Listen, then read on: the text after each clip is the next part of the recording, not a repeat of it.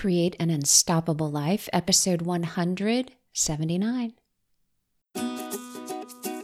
Create an Unstoppable Life is all about mindset for the high achiever to help you build a life of fulfillment and freedom. I'm your host, Dina George, MD, a mindset and marketing coach and a family medicine physician.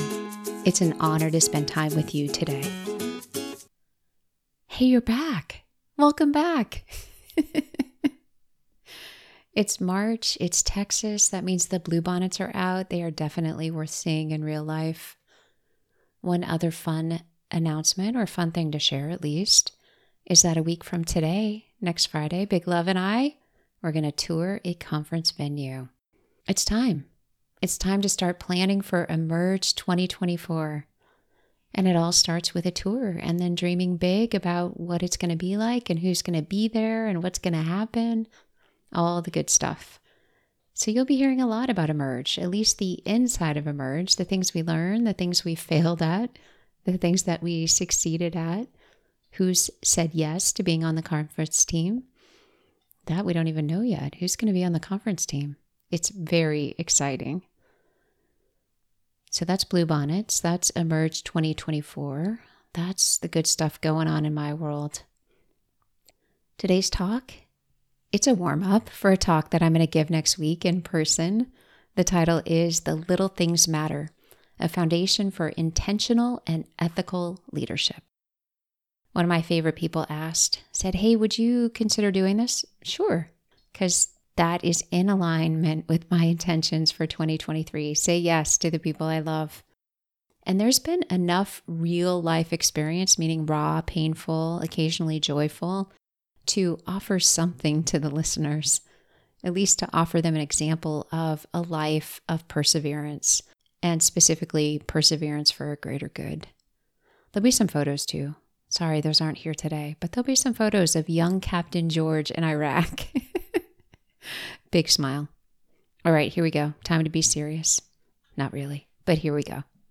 It's a joy to be with you today, and my hope is that you have chosen to be here because this is your path ahead, serving others as a leader. Here's how you'll know if you're in the right talk. You care about humans, like you truly care. You hate seeing others get ahead because they're doing things that are unethical or harmful to others. And you hate seeing people suffer, especially from problems that can be easily solved. You're in the right place if you yearn to contribute to a better world, to help on an individual level, a local level, or an international level. Because you've noticed there are a lot of problems in this world and life isn't fair, but you can do something about it. You're in the right place if you want to lay down at night with a quiet mind, a peaceful mind, a mind that feels content with the day and the contributions you've made. You're in the right place if you want the feeling that you've made the best decision, meaning a thoughtful and aligned decision regardless of the outcome. You can say that you did your best. Finally, you're in the right place if you are willing to bear the discomfort of learning and growing, because that's what you absolutely have to do as a leader. That's how you earn the right to lead people. In our brief time together, we'll be touching on all of this, and we'll build a foundation for decision making so that you make more intentional, more ethical decisions. Having a foundation for living and interacting with other humans in any capacity provides you with the ability to live a life that you're proud of. It offers you the opportunity to share your gifts, share your calling for the betterment of others. There's no agenda today. There are 6 offerings to help you create a foundation. Things for you to consider, to talk with people you care about, the people you trust, to pray about so that you lead with your best self. It matters and you matter. I'm Dr. Dina George. I've spent a lifetime being hungry for experience and depth in the human experience. What I'm most proud of is not giving up. And the 2 men I love deeply are in this room and they haven't given up on me. Tony Robbins says that success in anything is 80% psychology, which means mindset, how you think, and 20% strategy. So how we think is everything, which leads to our offerings today. Here's the first one. There's no magic. You will graduate from Texas A&M and not have all the answers. In fact, you will likely graduate with more questions than answers. I've had this magical thinking for many years. When I get there, I'm going to know everything. When I graduate from medical school, I'll know exactly how to be a doctor. When I graduate from residency, I'll know exactly how to take care of every living being because I'm family medicine and that's what we do. When I finish fellowship, I'll know exactly how to take care of every hospitalized patient. It was all magical thinking. Nobody knows everything. There is no way to prepare for every possible thing that can happen. In the course of working as a physician, I'll see patients, for example, severe foot infection. Next patient, pancreatitis. Next one, severe liver disease. Next one, heart failure. Next one, new seizure because of a brain tumor. Next one, dementia that's worsened. Next one, weak and delirious from an infection. Next one, found down, and that's all we know. And that's like one day. So having a framework to approach patient care gives me a place to start, even if I don't know what's going on or I don't have the answer, because I can then focus and I can make a decision on the next step. So here's the framework that I use. What do I know?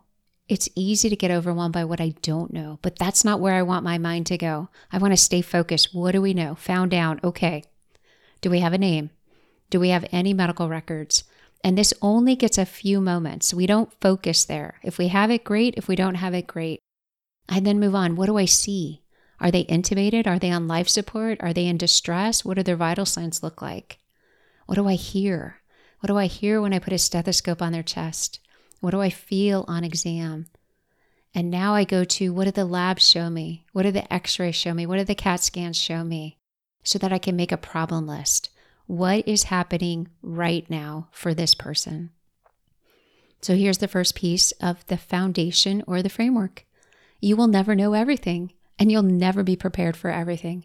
So focus on what you do know and what you can easily find out and what you see and hear, and then make a list of the problems that are happening right now. The second foundation piece, put those problems in order by severity. The most important one is number 1, and you can only have one number 1. There are no ties. And then problem 2, and you can only have one problem number 2. So rank them in the order of importance, the order of severity. I deployed when I was in the Army. I deployed to Iraq with the 86th Combat Support Hospital, which is abbreviated as a CASH. And when we showed up, this was fall of 2007, we overlapped with another CASH for about a week so that they could share all the lessons that they had learned, the rules that they created for managing trauma, how they ran the clinic, and give us a foundational support so we didn't have to make up things from scratch. And here's how they approached trauma. One person was in charge, one, and it was the senior surgeon or the trauma surgeon. So they are deciding as casualties are moving in to the emergency section of the hospital we're in, they're deciding who's the highest acuity, who needs the most resources right now, to who's lower acuity. They're making that decision up front. And they're also deciding who's going to the operating room first. In the foundation, there's one doctor and one medic per patient. And that's the minimum. Some patients had more because they had more needs. So one doctor, one medic, one patient. Next is every patient had a trauma packet. That's where documentation occurred at the bedside. The medic had 2 things they had to immediately do: draw blood, take vital signs. And our radiology techs would come by. Every trauma patient received a chest x-ray and pelvic x-ray.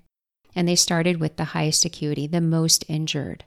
The senior surgeon, after everyone is triaged, walks around to find out how stable the patient is, what they need, like what they need in this moment, and then what they need probably in the next 12 hours.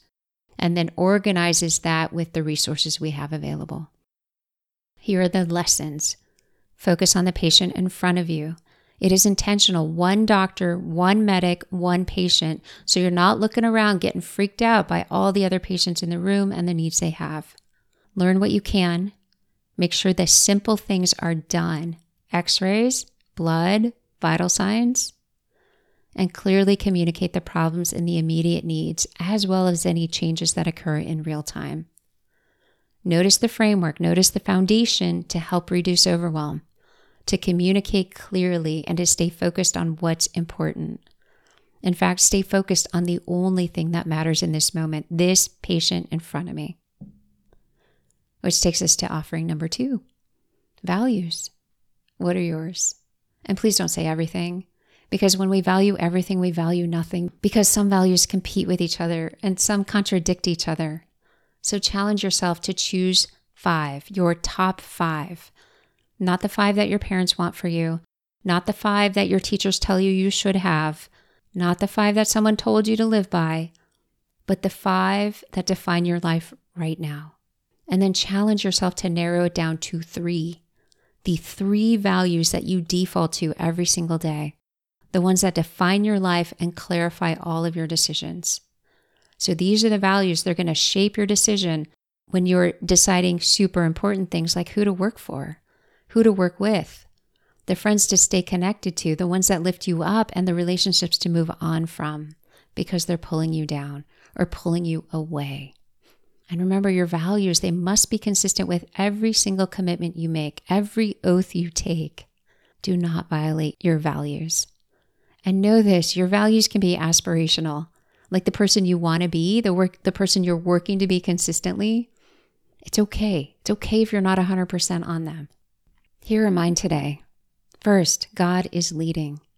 Second, it has to be meaningful and with purpose, or I have to find the meaning and find the purpose. Third, joyful heart. For years, Craig, my husband, he asked me, what do you want for Christmas? What do you want for your birthday? Peace. I want peace. Because my brain, my mind, was anything but peaceful. You'll notice that peace is not on those top 3 values. And it's because peace for me is the result of living by God's lead, finding meaning and purpose in all that I do, and maintaining a joyful heart. Even when it feels like the sky is falling and there's chaos and there's urgent or emergent things going on, when I live by those values, it offers me peace. So those 3 values, they determine what I say yes to and no to. They determine how I show up and contribute. They set the standard for my behavior. And they also set the rating scheme. How did I live up to that? What did I say yes to? Is it in alignment? The value of values is they will guide the way for you, especially during unexpected ethical challenges. So let's say you're an intern. That means you graduated medical school, you're in your first year of residency, and somebody casually says, hey, can you refill this medication? I've been spending so much time at work, I haven't been able to see my doc. Or let's say a fellow resident says, I fell down the stairs, I really hurt myself, nothing's broken, but man, it hurts and I'm not sleeping. Can you write me a prescription for pain medicines for just a few days? Or let's say a soldier comes in. Hey, my fiance is pregnant and having some big problems. She's not going to have any military health care. She can't be seen here until we're married, but can you see her? Can you just fit her in? We're so worried. We're worried something's happening to the baby. It's all compelling, right? These are humans and they're suffering. And you can imagine that the person making the request, they're well-intentioned. Like they're not out to ruin my soul. They're not out to risk my license. They're asking based on a need. And values will guide the response. So values are the reminder, hey, is this going to risk my license or violate my institution's policies or threaten my standing in residency? Or is this something that even though I know it's wrong, I feel compelled to say yes to? Because if any of that is true, God isn't leading, and that violates my first value. And here's what I know. I can love people and say no. I can love people and offer to brainstorm other avenues for appropriate care. I can love people and not be the answer to what they want. Let's go back to the benefit of a framework. Reduce overwhelm. Communicate clearly. Stay focused on what matters in this moment. And holding yourself to your values. Knowing what you will do, what you can't do, what you can do, what you won't do. That's how you make intentional and ethical decisions. So here's our framework so far. You can't know everything, so focus on what you do know, what you can easily find out, what you see, and what you hear. Create a problem list and order it by what's most important. Know your values and consider them non-negotiable. Which leads us to offering number 3. Know who you serve. During my time on a deployment, I serve God, the U.S. Army, humanity, because I'm a physician. I took the Hippocratic Oath. I serve all people. The 86th Combat Support Hospital, soldiers, sailors, airmen, Marines, coalition forces, contractors, contractor employees, many who were from third world countries and they had no medical care. Anyone that the U.S. government offered medical support to, like Iraqi government officials, individuals that were considered important to the Iraqi government or the U.S. government, you name it. And finally, I served whoever's in my exam room. Like if they got through, we're taking care of them. So it's not only know who you serve, but just like our problem list, have an order for it. My values make number 1 easy. So number 2, that's the men and women wearing the U.S. military uniform, our men and women. So my allegiance, my priority, my goal, get them home alive. We heard so often soldiers say, the only reason I'm doing what I do is because I know you're here. And you is the combat support hospital. They trusted that we would take care of them. And the reason to have clarity on who I serve is because we would get mass casualties and it would be people. Some soldiers, some civilians, some people we didn't know where they came from or who they were. So who do we serve? We serve the U.S. military personnel first. And this is my opinion. I don't know what Army doctrine says or Department of Defense doctrine says. This is my opinion. We serve U.S. military personnel first. That is the reason we are here. That is the mission. We get our men and women home alive, and there is no compromise. There were many things that the men and women who were in uniform at the CAS did not agree on, but what we all agreed on is these are our people, and we are getting them home. We are doing everything possible. So U.S. military personnel first, that was the mission. I wasn't the one making the decision on who goes to surgery first. Remember, I'm family medicine. That's the general surgeon or senior surgeon.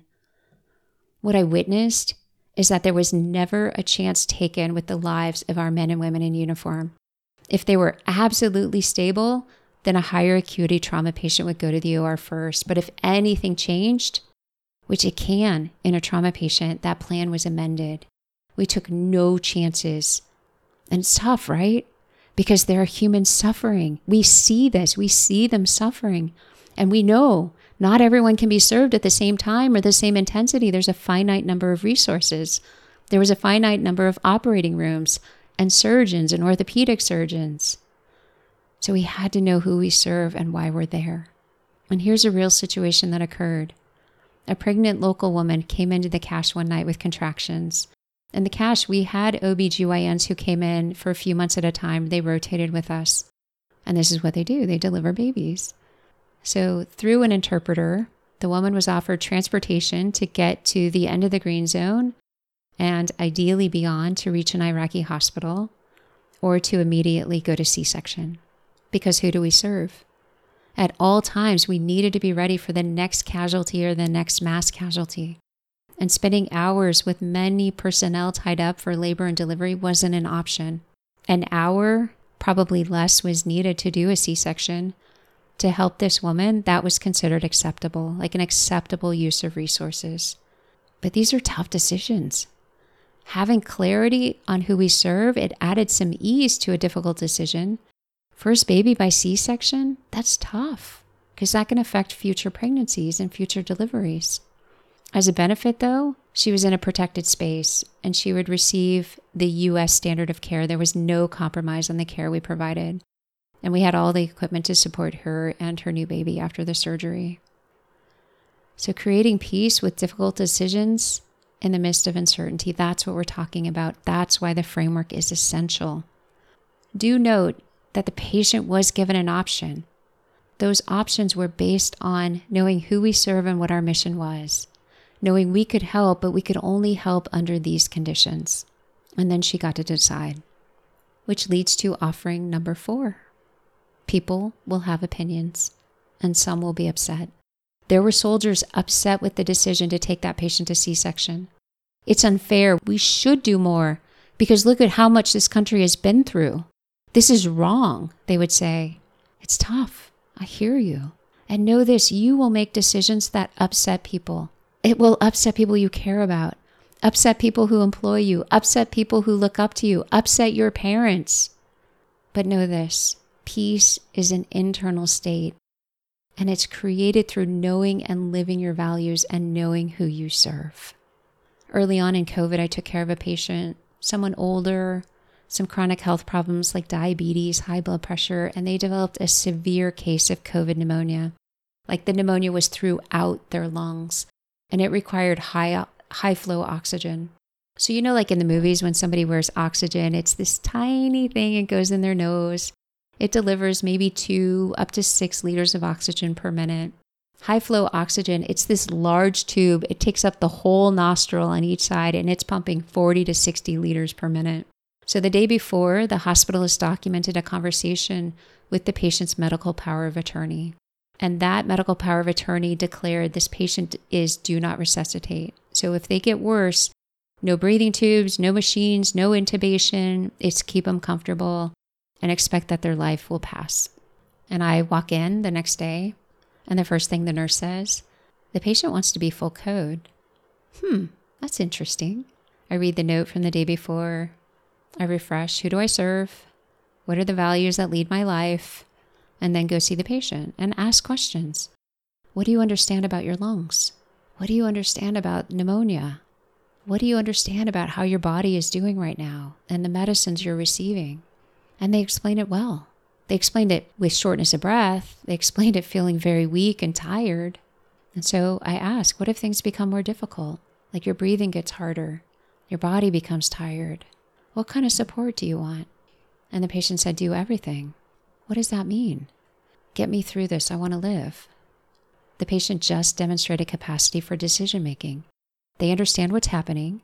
They understand the treatment options, and they made a decision that's in alignment with what they want or what they're expressing that they want.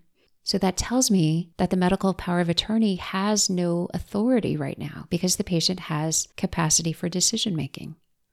The medical power of attorney comes in when the patient no longer has capacity. Either they can't communicate or they're not demonstrating that they understand. So what the medical power of attorney wants is not something that I can abide by. It's what the patient wants that matters. So the code status was changed back to full. And the conversation with the medical power of attorney that followed afterwards, it didn't go well. They demanded that it go back to do not resuscitate. They insisted the patient would never want this. There were multiple times the patient in the past said that they would never want this. They were upset. They were threatening to take this public. They are yelling on the phone. Deep breath. Who do I serve? The patient in front of me.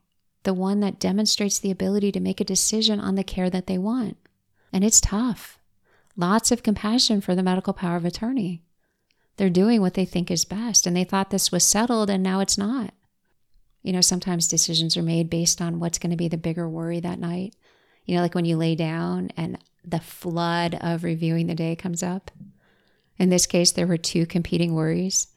The worry that this will become a volcanic eruption for the hospital, led by the medical power of attorney, and the worry that the patient's autonomy will be ignored, that it won't be respected, that they won't get a voice for their own care. So it makes it easy. The patient's autonomy must be respected because people have a right to change their mind. They have a right to decide what they want to experience and what they don't.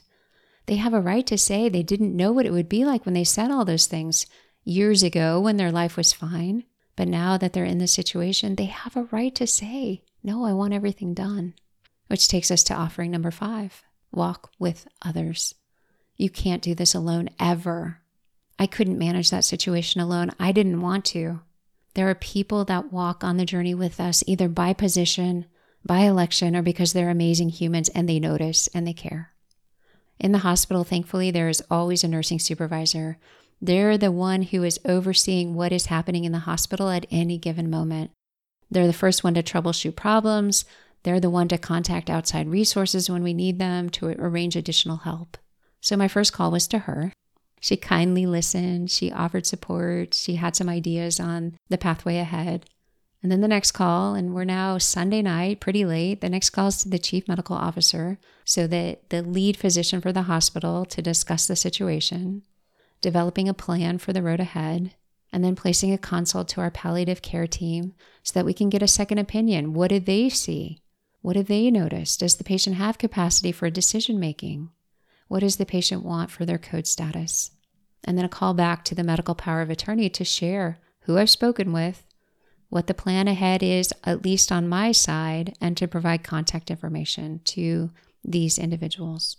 Because who do I serve? God, the patient, the hospital. That's where the focus is. So there are always people who can help when we're willing to set aside our ego and focus on the problem and solutions. I may have handled it all wrong. That's the reason to involve others, because when I do it early, there's time and additional expertise to make better decisions when better decisions are identified. There may be a lawsuit. So this is my thinking at the time. There may be a lawsuit. That's the reason to involve others early. And please know, it may sound like I was clear and steady, but this shook me. The conversation with the medical power of attorney, it was filled with insults. It was filled with threats. They were yelling, I'm going to take your license. You're going to be fired. We're going to report you to the medical board. We're going to take legal action. Those things are big. I'm one person. It's Sunday night. So have people in your life to turn to that, if nothing else, they will listen. They will remind you of who you are, remind you of your character, and help you think more clearly. And know the people in your organization who can help before, during, and after something that shakes your core. You really can't do this alone. So save yourself time and emotion and don't even try. Just to close the loop on that story, the palliative care team came in. They agreed the patient has capacity. The patient wants to be full code. The chief medical officer was completely on board. The nursing supervisor supported me and was a link to speak with the medical power of attorney as well. As far as I know, that situation turned out as best as it could. But let's get back to our framework. So focus on what you do know. Remember what you can easily find out, what you see and hear. Create a problem list and then put it in order by what's most important. Know your values and do not compromise. Know who you serve, the big picture and in this moment, and invite others to help you, especially those times when it doesn't feel good. Those times that you're worried you're wrong, bring others in and bring them in early. They will help. So finally, we are on offering number 6. What's essential? The things you are least likely to do in a crisis or a time of high risk, or when it feels like the world is so heavy, you are least likely to grant yourself these 4 things: grace, kindness, compassion, and forgiveness. And it's what you need the most. Let's go over each one. The first is grace. This stuff is tough. The stuff we've even talked about today, it's tough. And in real time, it is tough. It doesn't seem clear in real time. In retrospect, it might. But in the moment, there's a lot of fog. There's emotion, human emotion, yours, other people's. There's expectations that were destroyed. There are things that are happening that nobody wants. And you're the one that's leading the way. And what you most need is grace. Grace to say, I can do this. I'm here. I can figure this out.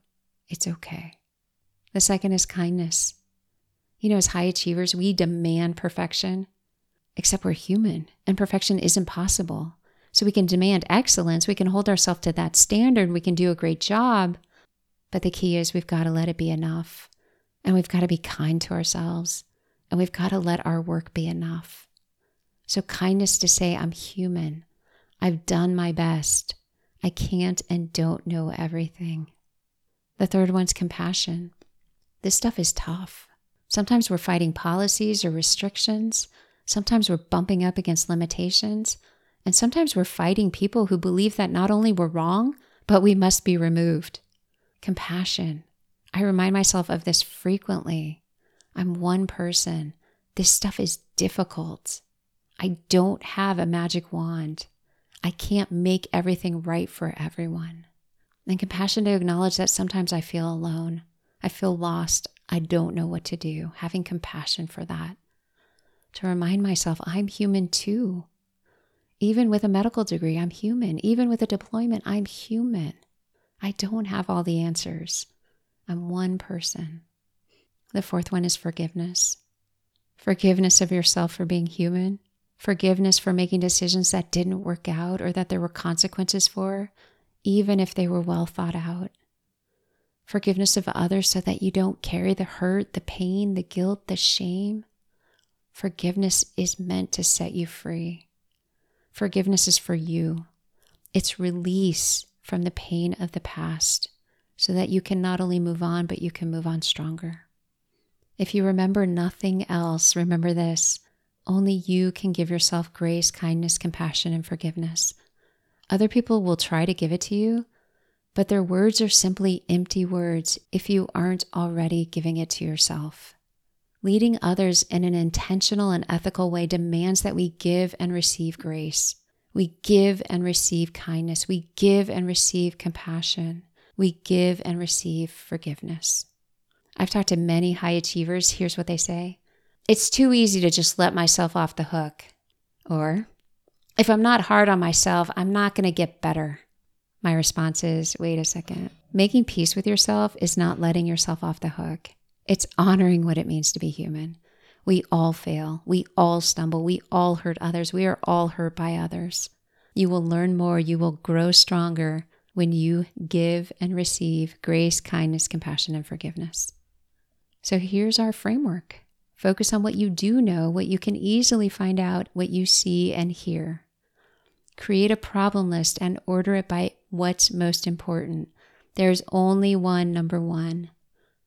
Know your values and don't allow room for compromise.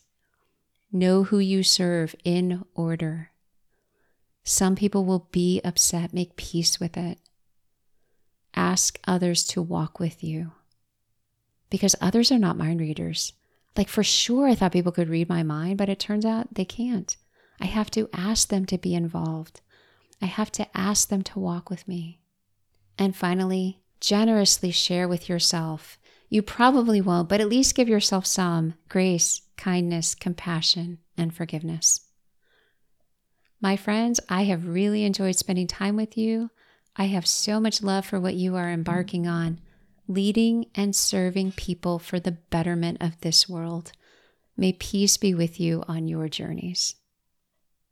And there you have it, friends. That's the talk. I think it's about 90% of the way there. Thank you for sharing this time with me. Thank you for listening.